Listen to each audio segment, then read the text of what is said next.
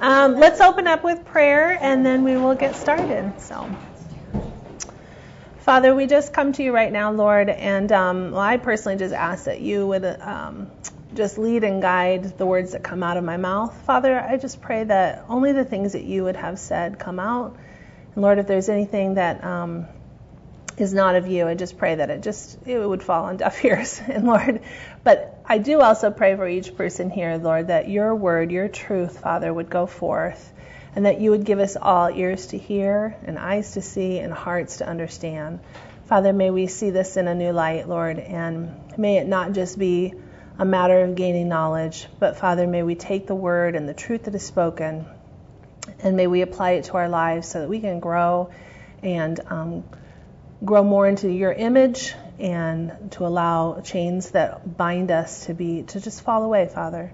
And so, Lord, we commit this time to you, and we ask for the leading of your Holy Spirit. In Jesus' name, amen. All right, so Sherilyn did the first 2 weeks, and if you didn't know, Sherilyn, myself, and Jen are going to be kind of sharing the load of teaching, and so you've got me for a month. So I just kind of happened to fall that I have the next two people that we're going to talk about. So I just wanted to start off and just share with you a little bit of my experience in dealing with some of the strongholds of anxiety. And so in my childhood, I had this distinct memory of, I come from a big family, and when I was in first grade, my mom was diagnosed with cancer, and she went through 2 years of going in and out of the hospital before she passed away. And it was just a very unstable time, obviously, in our family. And I have 8 brothers and 1 sister, and there was like 4 or 5 of us still left at home. I'm the youngest. So I just became incredibly fearful about catching the bus, which is stupid. But it just was like I literally could look out my front window and see the bus stop up the road. But I was so afraid about missing the bus. The ironic thing was my brother, who was in college to earn extra money, drove the bus. So he said, listen, don't worry, it's going to be fine. I mean, I just was used to having my mom home, helping me get ready, all that. And it's fine, don't worry. I am going to wait at that bus stop, and I will not leave until you arrive. You know, if you're late, it's fine. We will wait. I promise you, I'm not going to leave without you. Needless to say, the next morning, I was the only one that was on time for school on that bus, because I convinced my dad at like 6:30 in the morning to just drive me to school before going to work, because I was so afraid, and my brother waited at the bus stop for 20 minutes. So he was in town not too long ago. We were laughing about that. So he's forgiven me. Anyway, so I think, that kind of is maybe an early memory of like just dealing with the emotional aspect of like allowing fear to come in. And then as an adult, my kids will testify to the fact that I get startled incredibly easy. I don't know if that has anything to do with it, but I do, and I don't like to be startled.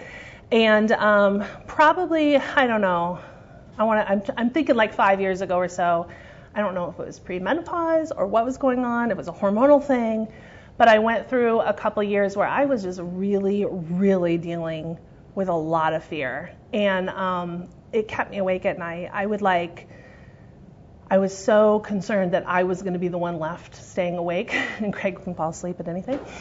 So I was very afraid that I'd be left staying awake, because my mind would just start, I cannot do what Trudy does. I cannot go to sleep when things are on my mind.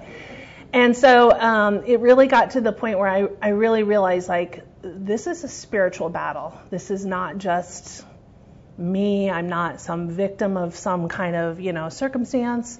I really came to realize, like, any thought can pop into our head. We have no control over the thoughts that pop into our head, but we do have control over what we do with those thoughts.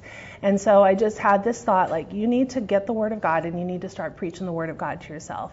And so if you look through my Bible, there are tons of purple highlights. That is anytime I deal with any kind of worry, fear, those are the scriptures that apply to that. And I literally started trying to memorize them and laying awake at night, not rote, like reciting them, but like in my mind, silently preaching to myself, like, preaching, and just, making them my prayers. And it was not an instant fix, but it gave me a lot of comfort, and the Lord really brought me out of that. So I say all that because I am not a stranger to dealing with that. I just have a tendency towards worry and things like that.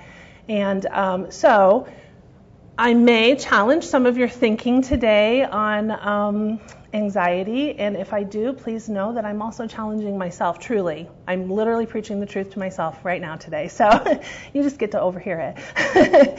So today we're going to be talking about Jonah, and you can go ahead and turn to Jonah. Before we get into talking about him, I just wanted to ask you, the term anxiety has a lot of different meanings to a lot of different people, and sometimes it can be a semantics thing. So I thought maybe it would be a good place to start to just kind of think of some synonyms for anxiety. When you think of the word anxiety, maybe share with me what you think of when you think of that, and maybe some other words that could replace that. And this is just our personal experience makes a big difference on how we deal with things. And so on your personal level, there's not a right or wrong on this. On personal levels, when you think of the word anxiety, what do you think of? Or what are some words that could replace that? Out of control. Oh, out of control. That's great. Yeah. And control. Oh. And in your thinking, I mean, not control because obviously God's in control. Yeah. Or to release that control, maybe. Okay, I love that. That's so great. I've never, ever looked at it that way. That's great. Sorry, can you repeat it? I said out of control. Yeah, I mean, that's when I'll start to worry, is when I know I am not going to be able to have control over Okay. Yeah, that's awesome.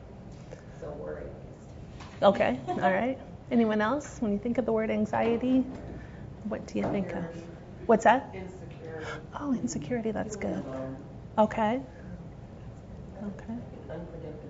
That is a huge thing. Yeah, okay. And then I think I can't predict it, then that causes anxiety. I hear you on that. A little bit along the same lines as maybe what Angie is saying. Yeah, and I definitely hear you on that. Yeah, I've never heard it put just out of control. Like, oh, okay, but once you started talking, both of you, it's like, yeah, totally. So, anyone else? Well, I think the reason I ask this is because I think sometimes when we say the word anxiety, living in the modern times we're in, there can be a big connotation to some kind of a disorder that you have. I'm not saying that can't be, but I'm also just want to challenge us to think about fear, worry, anxiety. That's all the same thing. And sometimes we don't think of like worry and anxiety in the same thing, because one feels incredibly small and one can feel incredibly big. And I just want to maybe ask us to consider, could they be the same thing and have some of the same solutions? And so, and fear also, obviously. So, because for me, I never have thought of myself as an anxious person, but I definitely recognize that I am a worrier and I deal with fear sometimes. So isn't that the same thing? So sometimes semantics can hold us up. Okay, we're going to be looking at the book of Jonah. We're going to look at both weeks the next 2 weeks that I'm teaching, we're going to be looking at Jonah. And Jonah is only 4 chapters long, so we're by the end of it going to end up reading through the whole book.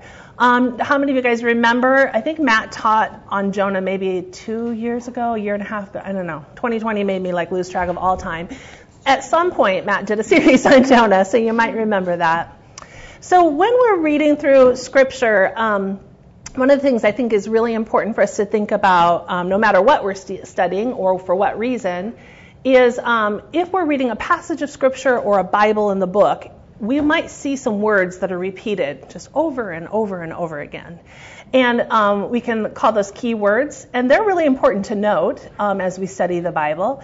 To get, when God starts repeating things in His Word, there's a message He wants to get across to us. So if we look at the book of Jonah, there are 2 words that really stand out. One word is the word arise. You will see that word over and over again in the book of Jonah. In fact, starting in the 2nd verse, we'll see it. And then the other word that kind of pops up a lot is the word appoints. And I want us to kind of in the back of our mind note those and maybe think, what is the purpose? What is God trying to say to us in these key words? And again, whenever you're studying the Bible on your own in a teaching or anything, always look for those key words. There might be something there for you, a little nugget of gold. So, okay, so let's start in Jonah chapter 1. And we're gonna take this like just in little niblets. So let's read verses 1 through 2. Did I need to do anything to this, Sherilyn? Okay, good. I just realized like, oh, there's a thing there. Okay. All right, Jonah chapter 1, verse 1 through 2. The word of the Lord came to Jonah, the son of Amittai, saying, arise, there's our key word, arise and go to Nineveh, the great city, and cry against it, for their wickedness has come up before me. Okay, so let's just start with just 2 verses and let's kind of pick it apart here. Not looking for any necessarily deep answers. Sometimes asking the simple questions when we're studying the Word can give us like the most in-depth answers and can kind of help us walk down a path of better understanding. So, first of all, what does God tell Jonah to do? First, arise. Arise, okay, get it. Yep, okay. All right, and what did you say, Jen? Go to Nineveh. Go to Nineveh, okay. And what else? Preach. Preach, exactly. And what is the reason that he's telling him he wants him to go to Nineveh? Okay, yep. God sees the wickedness of the Ninevites and he wants him to preach to them. All right, and so how does Jonah respond? What's that? He runs, yes, he definitely runs. So verse 3, it says, but Jonah rose up to flee to Tarshish from the presence of the Lord. And so he went down to Joppa and he found a ship. So let's stop there for a moment and just make a little note here. If I could draw a fancy map on the thing, or if I had an overhead or whatever, it would be like Jonah is here, Nineveh is like here, I might be getting this opposite, and Tarshish is down there. You could not get any more opposite in the direction that Jonah was running. And those of us that have kids, it's like, have you ever had a kid who just like you tell them to do one thing and they do exactly the opposite thing? What are they generally saying by that action?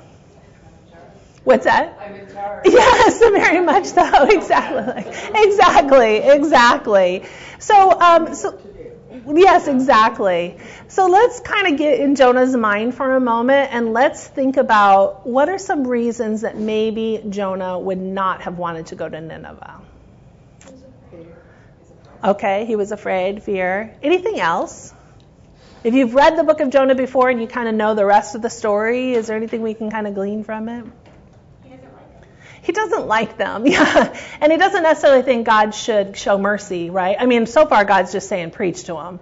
But later on we'll find out that he's a little perturbed about the fact that God wants to show them mercy. So I will tell you that when I saw that Jonah was who we were going to be studying for the next 2 weeks concerning anxiety, I was like, what? Because in my thinking, I immediately say he doesn't want to go because he doesn't like Nineveh. But then I kind of started thinking about Nineveh, and I think to understand who the Ninevites were is going to give us, it is going to help us see that, no, there was actually some fear there. So the Ninevites, Nineveh is a capital city in the modern day city of, I have to look it up here, something Iraq. Where'd my note go? Mosul, Iraq. And it was at the time the capital of the group of people called the Assyrians. So, we hear those Bible names, the Philistines, the Assyrians, the Babylonians, and sometimes it can feel like, oh, okay, and we move on. But to kind of understand who they were in history is a really important thing, and it'll help us to understand Jonah a little better. The Assyrians would have been the equivalent of like if ISIS was on the border of either Canada or Mexico, and they were not ISIS, they were like ISIS, like their empire was ginormous. So the Assyrians were one of the biggest empires in the world at that time period. And they were brutal. They were, if I lived in Texas and ISIS was right across the border, I would struggle with anxiety. I'm not going to lie. It would be a little terrifying, right? Because ISIS is just brutal with how they attack people and how they come after them. That is exactly who the Assyrians were. So the Assyrians had a reputation of coming in. They would take the people they would brutalize them, take all their belongings, spread them out all over into all other nations so you could easily get separated from your family. And they had also a big reputation of, those cute little rings that the girls are all wearing now? They would put big ones in the kings or, whoever's leading a country that they were taking over. They'd put a big one of those, like a pig ring, and they would put a chain on it and drag him through the streets as they would take him off to captivity. And it was really a message to the people, like, we are in charge now, and your king is nothing more than a pig being led around on a chain kind of thing. They also, too, would come in and anyone that they killed in battles, they would chop off their heads, and they would stack up the heads outside the gates of whatever kingdom they had conquered. So not really the most politest people.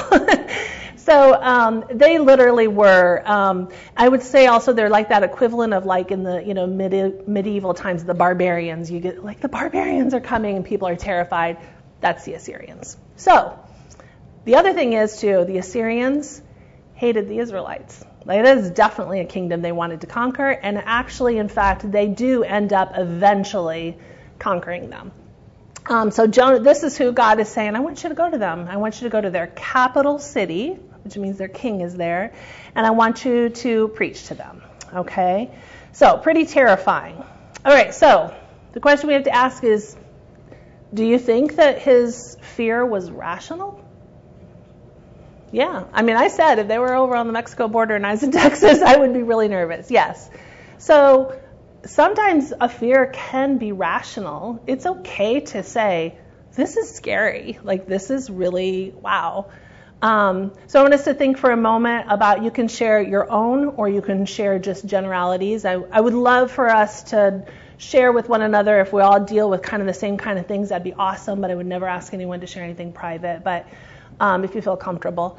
But otherwise, what are some just rational fears in general that people do deal with? It's like, it's a possibility. What's that? Health. Okay, yeah. And what would be like some examples of that? Like, like general examples, If you're not feeling well or there's something, you do have some kind of issues and there's ongoing things or new symptoms, that type of thing. Yes. What it is, and if you're gonna, have to try to figure out what's going on. Absolutely. Yeah. Oh, wait, and it's a waiting game. Yeah, that waiting can just build up the fear, can it? Yeah. I have a son who, on Craig's side of the family, many of his grandfathers, died of heart attacks. And my son, he just really struggles. He's afraid of the future for his health because of that. So I tell him he's more on the Randall side. We only got our own issues. But anyway, that's my side. Okay, what other kinds of rational fears might people deal with? Financial. Yeah, it's real, really real. Yeah, for sure. Yeah. Unpredictable loss. Okay. Like, as in, like, a loved one? Yeah, that's for sure. Yeah, for sure. Absolutely. Anything else? World War III. World War III. That's kind of what I was thinking. Like, What did you say? World War III. Then there's that, right? Yeah, absolutely. So the thing is, there are definitely rational fears. And Jonah, I would definitely say, had one that qualified as that. But does it discount him from doing what God says he needs to do? No, absolutely not. So, and that's something for us to think in our personal lives. Like, never should, and I say this, and I'm literally saying it to myself, never should fear trump obedience to God. And if it does, then we really have to think, like, wow, how much of a stronghold does fear have, or anxiety, whatever you want to call it, does it have in our life? Never, never, never should it trump. So let's look at God responding to Jonah's disobedience. So let's start in verse 4. Would somebody like to read verse 4 through 17?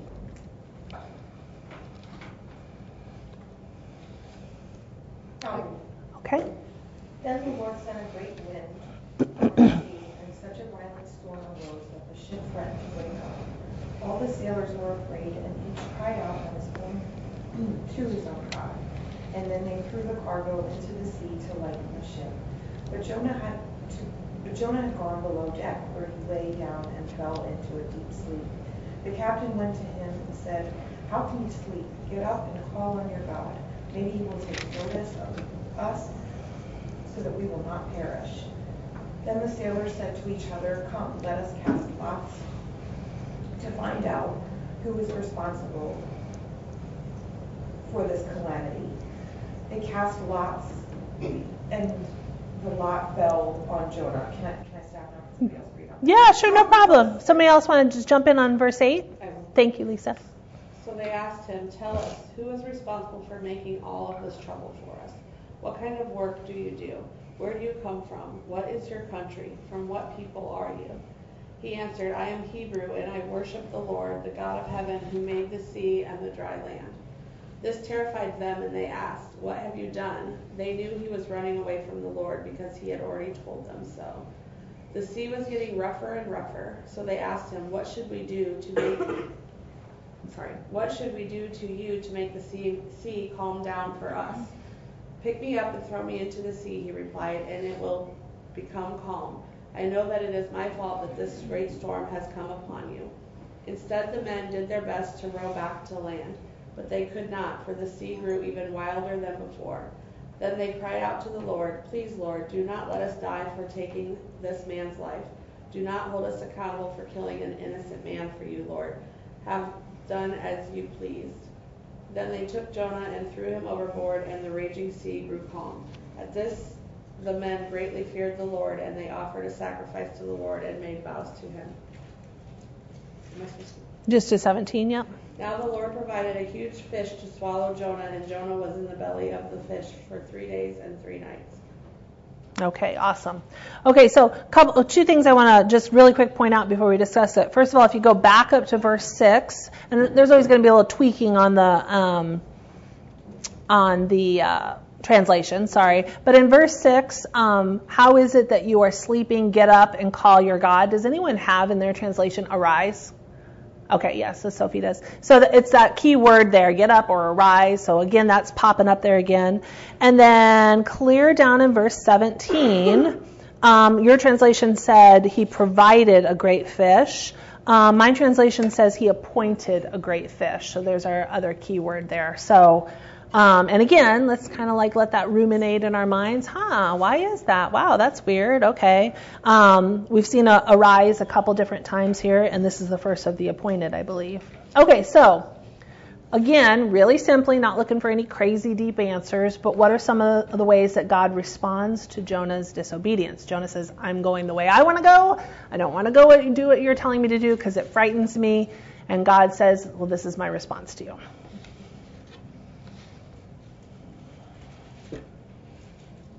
What does he do?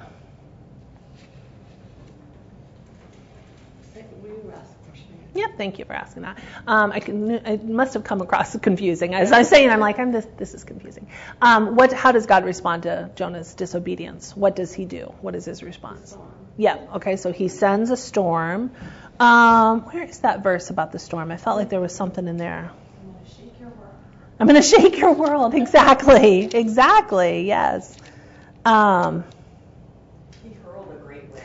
There we go. That's what I was looking at. Like, what a picture that is. Like, God just, like a football, he hurls it, you know. It's like, I'm sending this your way, and yep, I'm shaking it up. Okay, what? Mine uses the keyword arose in the storm, too. Oh, it does? Oh, Such that's a violent storm arose that the ship threatened to break up. Oh, interesting. Okay, that's awesome. All right, so what else does God do then? He sends a storm, and of course they kick him off the. I think it's interesting that he says, "You need to throw me off the boat." I don't know that I would have said that. I'd be like, "I didn't do anything." Exactly, that too. Yeah. It's interesting. Let's turn this boat around, and then I'll go back. Exactly. Never would I have. They didn't really swim back then, right? I don't know. I mean. Oh, not in the storm in the ocean. Yeah. Or whatever. But it is interesting that he would rather they throw him into the ocean than for him to go back and have to go to Nineveh. Like, just kill me. As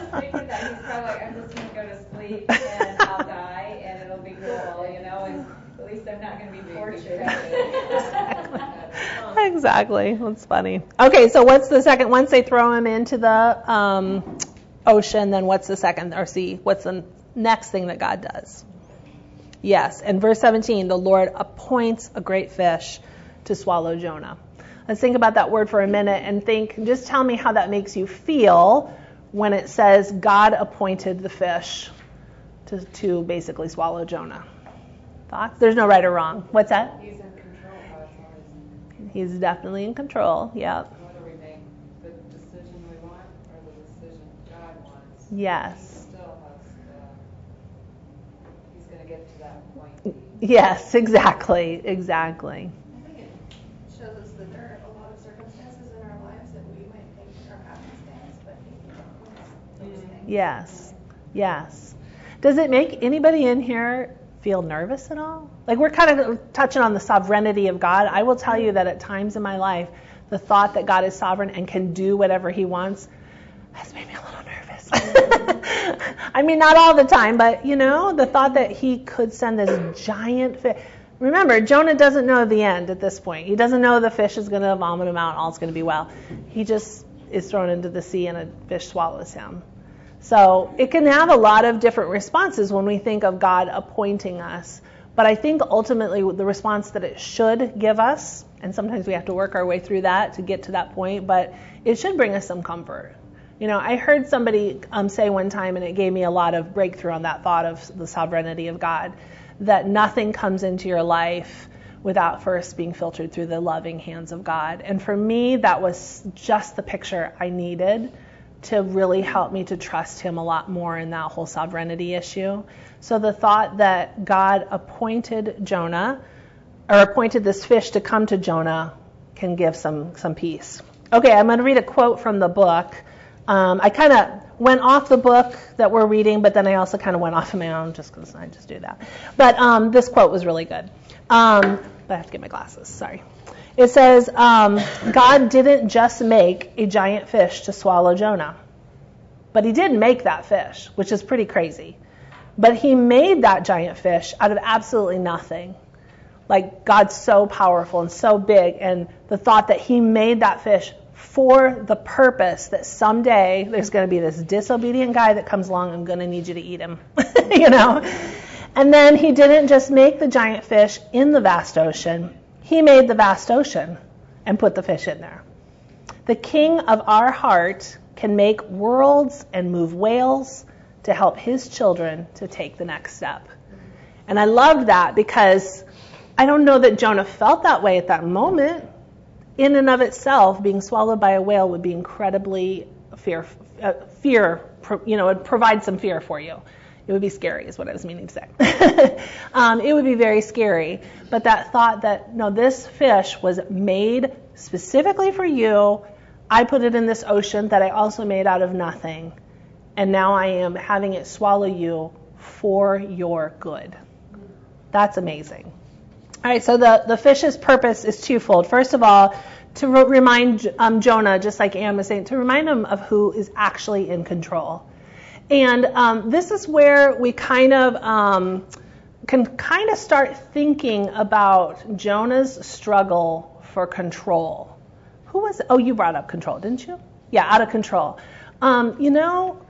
We should challenge ourselves, myself included, to really consider worry, fear, anxiety being an issue of who's in control.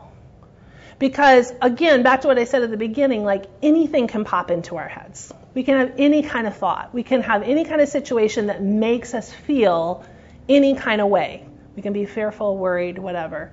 But what do we do with that? Because we should be challenged to consider sometimes anxiety can drift into sinfulness. The thought is not sinful. But what we do with that thought is. If it keeps us from obeying God, if it causes us to say, I want control, and I am fearful because I don't have control, and I am so like that. Like if things are not, if I can't say A is going to happen, then B, and then C, if there's a situation where it's like, I don't know what's about to happen, that's when it rises up for me. So I recognize that, well, sometimes that's sinful. And if it's sinful, then I have to repent. And I have to apply the truth of God's word to my heart and correct myself because I don't want a big fish to swallow me. Okay, so the first purpose of the fish is for Jonah to see who is actually the king on the throne, and that is God. And then the second purpose of the fish is to help Jonah to do what God originally wanted him to do, which is arise.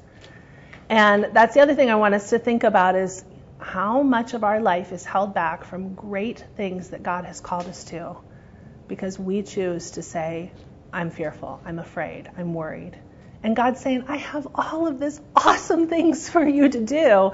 Arise and just do it. And we're like, I can't predict that. So no, I'm going to go to Tarshish, And again, I'm so speaking to myself. You all are just here for, me to hear me talk to myself, I guess. But no, we can apply it, all of us, to ourselves, I'm sure. So, okay, so let's turn to chapter 2. We're doing okay for time here. And now we're going to look at how Jonah actually remembers, while he's in the middle of the belly of the whale, he remembers, oh yeah, that's right. I am not in control. I am not the king. Jesus is the king on the throne. So would somebody read Jonah 2, verses 1 through 9 for now? From inside the fish, Jonah prayed to the Lord his God. He said, in my distress I called to the Lord, and he answered me. From the depths of the grave I called for help, and you listened to my cry. You hurled me into the deep, into the very heart of the seas, and the currents swirled about me. All your waves and breakers swept over me. I said, I have been banished from your sight, yet I will look again towards your holy temple. The engulfing waters threatened me. The deep surrounded me. Seaweed was wrapped around my head. To the roots of the mountains I sank down. To the earth beneath barred me in forever. But you brought my life up from the pit of you brought my life up from the pit, O Lord my God. How far am I reading? To 9. When my life was ebbing away, I remembered you, Lord, and my prayer rose to you, to your holy temple. Those who cling to worthless idols forfeit the grace that you could be theirs. But I, with a song of thanksgiving, will sacrifice to you. What I have vowed I will make good. Salvation comes from the Lord. Okay, good. Thank you. Couple things I want us to think about. First of all, Jonah finds himself in this very dark and lonely place, incredibly alone. Like he's got nothing. By the way, a little side note for you. A lot of people say, oh, those Old Testament stories, they're just stories. That's all they are. Sherilyn and I were talking this weekend about there is a recorded, in the early 1800s, right? There is a recorded incidence of a man being found in a giant fish, and he was alive. He had been there, they don't know for how long, but it's not impossible, especially when God is God, and he is, for somebody to go to the belly of a whale and come out alive. And so that's just a little side note for you. But all right, so God takes him to this dark and lonely place. And I want you to think in your life, is there any time that God has taken you to those places in order to deal with your heart? And if you'd like to share any of that, I would appreciate it. And also, or maybe more important even, how did you respond? Like, what did you do when you were there? How did you feel?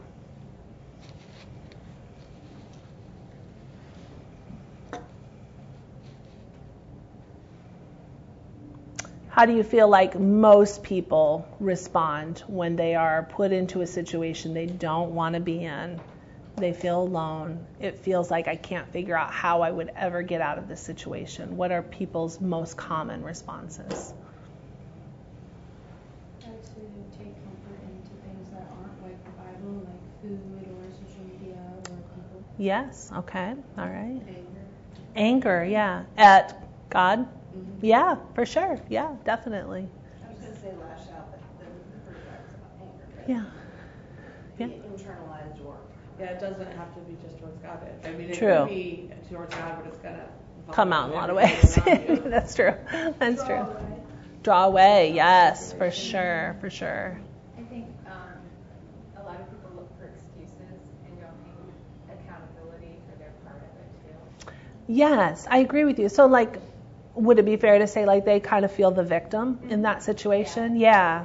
Yeah, and Jonah definitely could have done all of those things. I mean, he could have gotten very angry at God, for sure, or angry in general. And he most certainly could have felt depressed. And, here he was just afraid, and then he becomes depressed because of the anger. There's so many ways it could be he could respond. But I think it's interesting how he does respond. He turns to the Lord, and immediately there's this prayer that comes out, and it's very humbled. And I think about some of the things he said. There was somewhere where he talked about how the seaweed was wrapped around his head. What verse is that? I feel like that's a description of him drowning.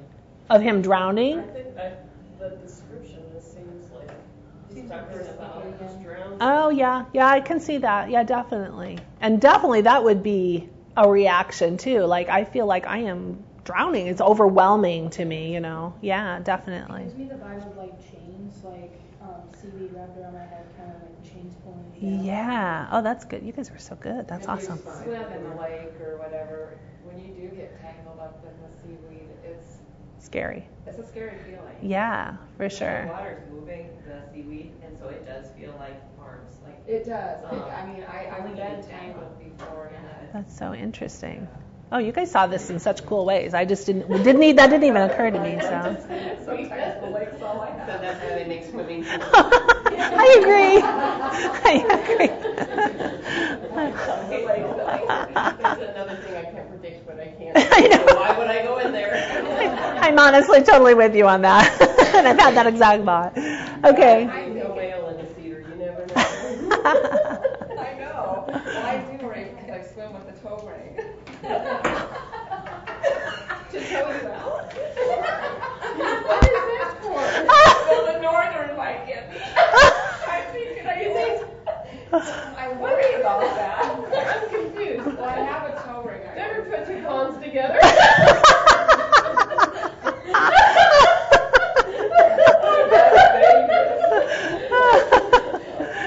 Just really quick, explain the toe ring, why you swim. Because I just never take it off. Oh, okay. I thought You're you not meant talking like swim. tow, like a car is towed out. No, I have a toe ring. Yes, Okay, well, then I thought you put it on to swim. No, it's just always on. But when I jump in, it's like, oh, I got that on. I hope the northern doesn't come. Do they like swimming clubs? Yeah. Oh, they do. Okay. I did a class in fish and what they like. I didn't know that. We better We'll come back when we get this The all entertainment for the day, right?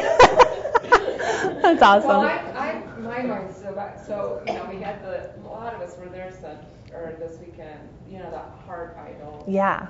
And so this is so true, and I've been there. I mean, God takes you to a deep place where you can,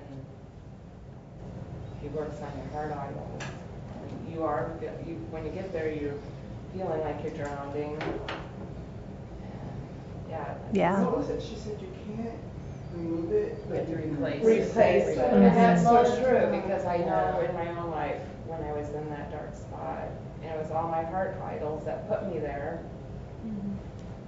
that God was my replacement. I mean, that's where aha. Yes. And that really resonated with me too. And then sometimes I think God, He's like, okay, you can have your heart idols, and then who do you choose? You choose me or the Yes. idol. And so He's growing you, and it's up to us to figure that out. Yes. And it's Yeah. a struggle. And would we normally think of anxiety as an idol? It's yourself that's the idol. Exactly. Yeah, it is. It really is. I think the world tells us that anxiety is a thing that either is a part of our identity or it's that we are victims of.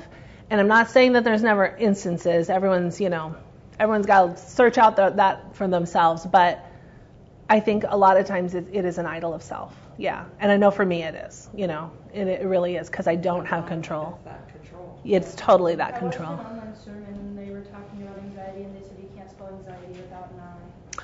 That is for sure. That is for sure. Yeah. And so, yeah, I don't think in our world it ever would be, it's very rarely presented as something that is something we need to repent of. And not like a one-time repentance. I mean, Jonah repented. We're going to see next week, Jonah repents here. He's got other issues he's going to need to repent of later in the next 2 chapters. So it's not a like one and done kind of thing. It's a daily sometimes going to the Lord and saying, Lord, I am not the king. You are. And what you have for me today, I submit to it, You really do have to do it nonstop, like repetitively, especially in the world that we live in, because you have so many opposite messages coming at you all the time. Yes, exactly. Absolutely. Absolutely. And I often think that, there's not a person out here in the world that does not have some sins that easily beset them. In other words, things that just kind of keep tripping them up over and over. And, the thorn in the side or the, that Paul dealt with kind of thing, where it's like, my grace is sufficient for you. You may deal with this for the rest of your life. And sometimes you're going to have incredible victories, and sometimes you might sit in the belly of the whale a little bit, But again, I am with you, and I'm going to bring you through, and I appoint things because I've called you to arise and do great things. I haven't called for you to live your life in fear, So. I was going to say, for me, I know anxiety causes me to have internal conversations with people that, this is what I would say to them, and, but, I wish I would have said this, or,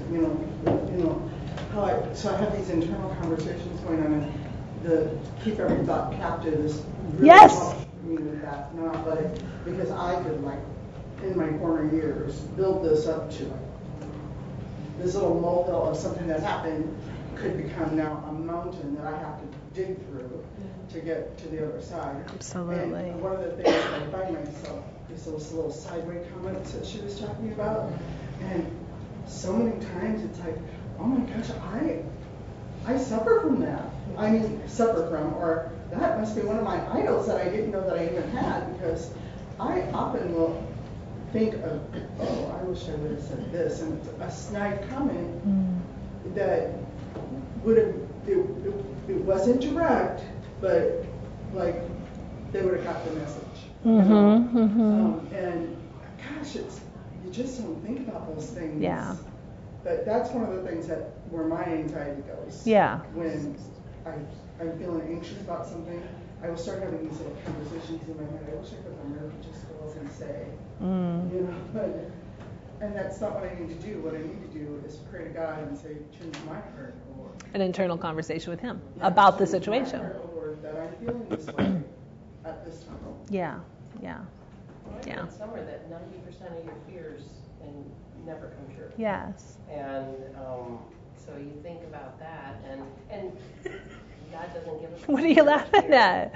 No, I'm right. Oh, you're telling yourself that? Okay. My immediate thought was, but what about the 90%?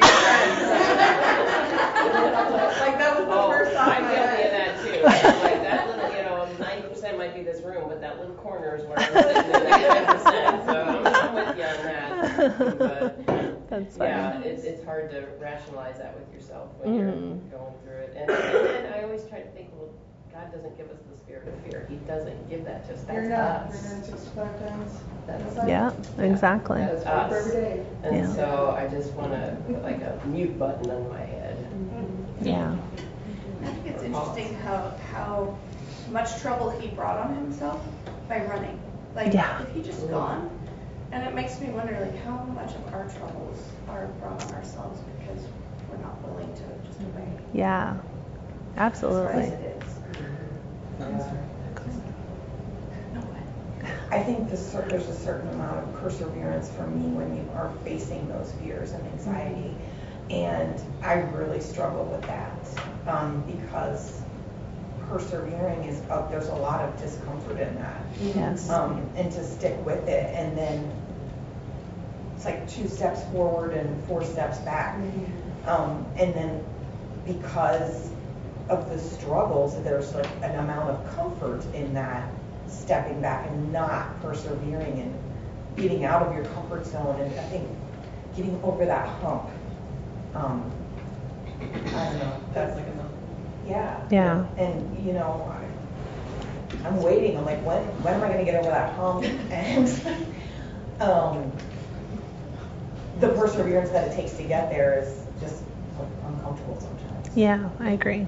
We also train our brains physiologically to, you think in that fear anxiety state long enough, your brain has that elasticity and it goes there. So then you have to focus on transforming and putting on that old and putting on the new. But so it's like trying to rebuild yourself over again, your brain to have the mind of Christ. It's really true. That's what I think it's so important for what Dean was teaching this weekend about. Like, you can't just remove a hard idol, you have to replace it. Yeah. For me, you know, when I said, you know, the time period where I was just up at night and just, you know, my husband, who has never feared a thing in his life. I'm not kidding you. That guy is so not afraid of anything or worries about anything. He's just dozing away there. And and I could certainly have woken him up and, you know, talked to him. I'm sure he'd be willing to hear me out and pray for me. But it was just an aloneness that I felt very strongly in the middle of, and it felt very dark. And I remember distinctly having this thought, and I feel like it was, very rarely would I say, the Lord spoke to me, but I had a thought at least that I think may have come from the Lord, that like, you actually kind of enjoy this. You know, I think kind of what you were saying, like our minds go back to that, and we probably do have some kind of a chemical reaction in our brains that makes us go, you know, it's like the things that we return to again and again, they do, even though they hurt us, even though they cause more anxiety or whatever, there is a certain amount of like, I feel sorry for myself and I enjoy it because I'm the victim of this thing. If you don't stop it, it becomes the normal. Exactly. And so for me, it was that moment, not that it's like completely solved, but that moment of Jonah of like, I have to turn to the one who has the truth because I do not have the answer and I can't do this in myself and I shouldn't be taking pleasure because that is idol worship, you know, definitely. So, okay, let's finish out here. So last verse, then the Lord commanded or appointed the fish and it vomited Jonah up onto the dry land. So, and why does the fish do it? Because God appoints him. Couple things I want us to kind of walk away from and think about as we go away from this lesson. By the way, this story is not over, and I do love that Jonah got to the point of repentance and you know, turned his attention to the Lord. The thing about the seaweed, by the way, I loved what all of you guys were saying. For me, you know what my thought was that here God had made Jonah and commanded him to arise and go do these great things. And yet he was kind of like the prodigal son in the pig slop, covered in seaweed and literally stomach acids of a fish, you know. And it's like God's called him to so much more. And he sees that. And I do love that he does. He brings up in verse 8 the vain idols. And then in verse 9, he brings up thanksgiving. He says, I will sacrifice to you with a voice of thanksgiving. And I think that is a key thing we're dealing with. Any kind of worry and fear and anxiety is going to the Lord in thanksgiving. What has he done in the past for you? Thank him for it. What is he doing right now for you? Thank him for it. And to fill our hearts with thanksgiving towards him. Okay, now I really mean, no. Does God bring him back to Joppa? I don't think it ever says whether he brought him back. He does not go back. He ends up going to Nineveh. The fish spits him out not very far from Nineveh. Okay, because I know he can't get to a marine map. There's like land in between. Yeah. The fish just kind of took him back to where he was supposed to go. Yeah, to Nineveh. Yeah, to the place that God commanded him to. Basically, or not very far from there. Okay, a couple things I want us to walk away thinking about. Sometimes we have a rational reason for fear, but that will never, ever trump obedience to God. And then when we are anxious, could we this week challenge ourselves to ask ourselves, is this about control? Because it might be. So let's walk away thinking about that. Anytime you feel a little bit of fear, worry, anxiety, whatever you want to call it, let's stop and let's think, like, is this an idol thing? Is this about me being in control and being the queen on the throne instead of him being the king on the throne? And then ironically, and I love the irony of this because I know this is the Lord, could we all turn to 2 Corinthians 10:5? I say irony because Trudy brought this verse up, and I'm just like, that makes me so excited and happy that obviously God is trying to use it. 2 Corinthians 10. And Trudy, would you be willing to read that to us? It's 10:5. 2 Corinthians 10:5? Yep. Okay. We demolish arguments and every pretension that sets itself up against the knowledge of God, and we take captive every thought to make it obedient to Christ. And we will be ready to punish. Just verse 5 would be great. Thank you, Trudy. I appreciate it. So, although we could go on, but just to keep it simple, because it's kind of a wordy verse. So basically, if we have to sum this up, we're saying that Paul is saying that we are to do something. We are to go against arguments against God. And a lot of times we think of that as like, oh, the world just, has these things against God and we're to stand up. No, we're sometimes just talking about in our own heads. We are arguing against the truth of God and against his kingship in our lives. And it tells us here that we are to fight a battle. And even if that battle means against ourselves, we're to do it with the truth. And Trudy, I love that you brought that up. I love that thought. We are to take every thought captive to the obedience of Christ. We're not to let it run around all over us, free as a bird, to just make us think and feel whatever we want. God's given us, by his Holy Spirit, the power to take that thought captive, and not in and of ourselves, only by the truth of God's word. So as we walk away, I want you to think about asking yourselves, is it a control issue? And then I also would challenge you, if you've not already done this, go through the Bible and start looking for verses that deal with, you're probably most likely, there are verses that use the word anxiety or anxious, but any scriptures that talk about fear definitely apply. So choose a highlight color, and I encourage you, that has been a life-changing thing for me, because you know what? Whenever I feel it, and I do feel it often, I find those purple verses, and I know I can go there and I can fight the battle that is going on in my heart. So